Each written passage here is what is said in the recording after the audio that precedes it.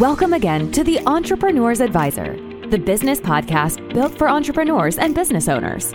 Join your host, Chip Schweiger, and his guests as they talk about proven strategies that can help you level up your company to go from 7 figures to 8 and from 8 figures to 9. If you're a business owner, investor, or industry insider looking for actionable tips to make more money, improve profits, and increase the value of your business, you're in the right place. And now, once again, your host, Chip Schweiger. Hi there, and welcome to this week's episode of the Entrepreneur's Advisor Podcast, the podcast where you get one actionable tip each week to increase the value of your business. Say, if you're a new listener, a very warm welcome to what we think is quickly becoming one of the best business podcasts for entrepreneurs. And if you're a regular listener and subscriber, thanks for joining us again this week. Really happy that you're here. So I'm your host, Chip Schweiger, and to set the table straight for the new listeners, I'm a 27-year veteran of public accounting and corporate finance, where I've helped some of the largest companies in America grow. But my real passion is in helping entrepreneurs and business owners like you. You know, the great thing about entrepreneurs is that you're constantly evolving and embracing necessary change for the betterment of your organizations. And as seasoned growth consultants and coaches, we're no different. So before we get started this week, I wanted to once again connect the dots just a bit. We recently rebranded both this podcast and the growth advisory firm I founded. If you used to listen to and enjoy the Entrepreneur's Accountant podcast, you're still in the right place. We changed our firm name, changed our logo, and refreshed our value proposition to broaden our focus to entrepreneurs and business owners like you. We also renamed this podcast to the Entrepreneur's Advisor Podcast because we do a whole lot more than just accounting. In fact, the new name represents the time-honored vision our clients possess to grow their businesses in true entrepreneurial style. Whether you want to exit your business in the near future or continue to run your company with more freedom, our experienced advice can help you achieve your goals. Now, new is fun and exciting, but change can also sometimes be uncomfortable. So I want to assure you in very clear terms that what hasn't changed at all is our commitment to the growth of your business. In fact, that passion is strengthened by our rebranding.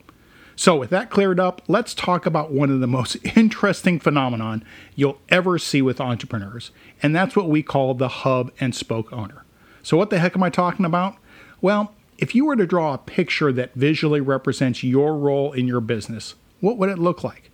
Are you at the top of a traditional Christmas tree-like organization chart, or are you stuck in the middle of a business like a hub and a bicycle wheel?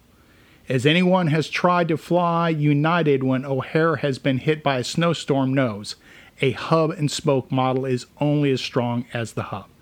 The moment the hub is overwhelmed, the entire system fails. Acquirers generally avoid hub and spoke managed businesses because they understand the dangers of buying a company too dependent on the owner.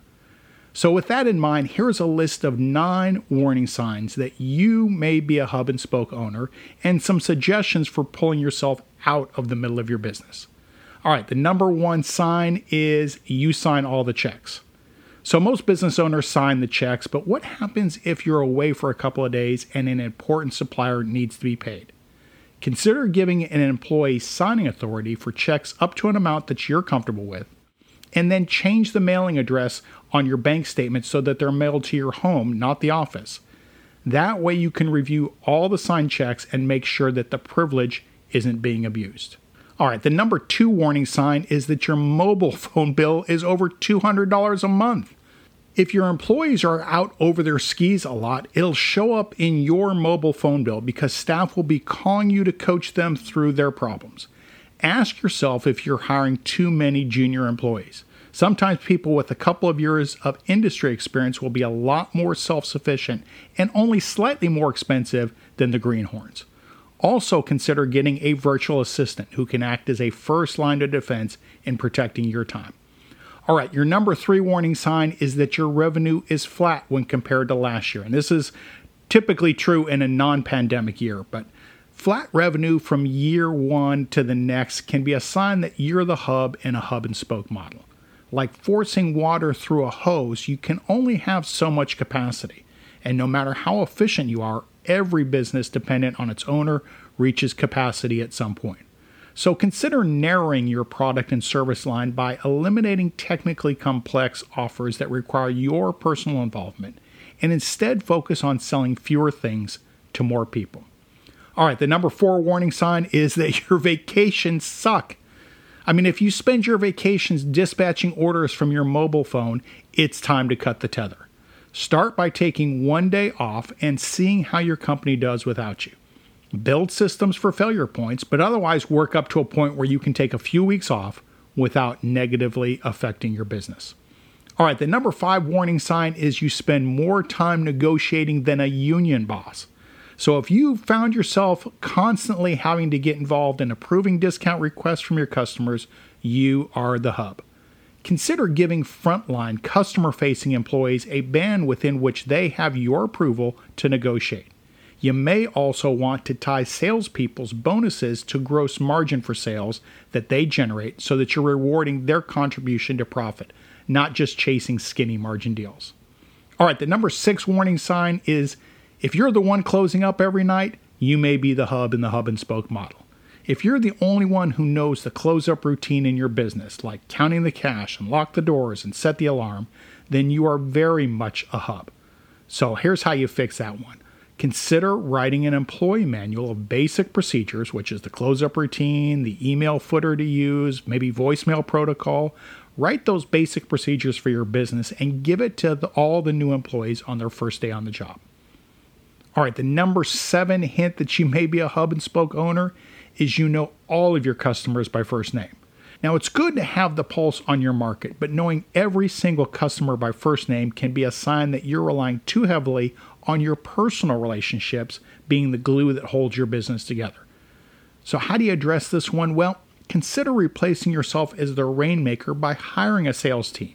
And as inefficient as it may seem, have a trusted employee shadow you when you go meet customers over time so that your customers get used to dealing with somebody else. The number 8 hint is that you get all the tickets. Now, suppliers wooing you by sending you free tickets to sports events can be a sign that they see you as the key decision maker in your business for their particular offering.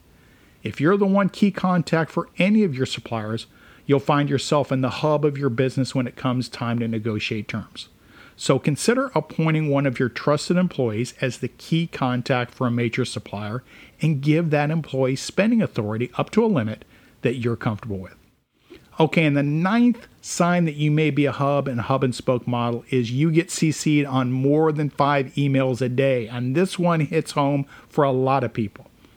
Employees, customers, and suppliers constantly CCing you on emails can be a sign that they're looking for your tacit approval or that you have not made clear when you want to be involved in their work. So how you fix this is start by asking your employees to stop using the CC line in an email. Flat out, stop using it. Ask them to add you to the to line if it's really something that you must be aware of, and only if they need a specific action from you. So we're not talking about just putting you in the CC line so that you're aware of everything that's going on. If they need specific action from you, then ask them to put you in the to line. Otherwise, leave you out of the email. So there you have it. 9 signs you may be too much in the middle of your business, along with tips on how to pull yourself out. So take a critical look at how you run your business and be honest with yourself as to any one of these, because each of these that you address clears the runway for your business and makes it that much more valuable to an acquirer. And if that's a possibility for in the future, or at least makes your company more enjoyable to run. Okay, and if you want to learn more about any of the tips and tricks of creating a valuable business, whether it's this episode or any of the past ones, just drop us a note at vistiumgrowth.com/podcast, or you can send me an email at chip@vistiumgrowth.com. And also just one last reminder, we're on Facebook, we're on Instagram, and we're on Twitter. All of them are at Vistium Growth. So let's connect. And with that, we're done for this week. Hope you'll join us again next week. And until then, we'll see you. You've been listening to The Entrepreneur's Advisor, the podcast for entrepreneurs, business owners, and investors. If you've enjoyed today's episode, please subscribe to this podcast. It's easy to do so by clicking on that subscribe button or follow button. And you can also visit us on the web at www.vistiumgrowth.com/podcast. That's VISTIUM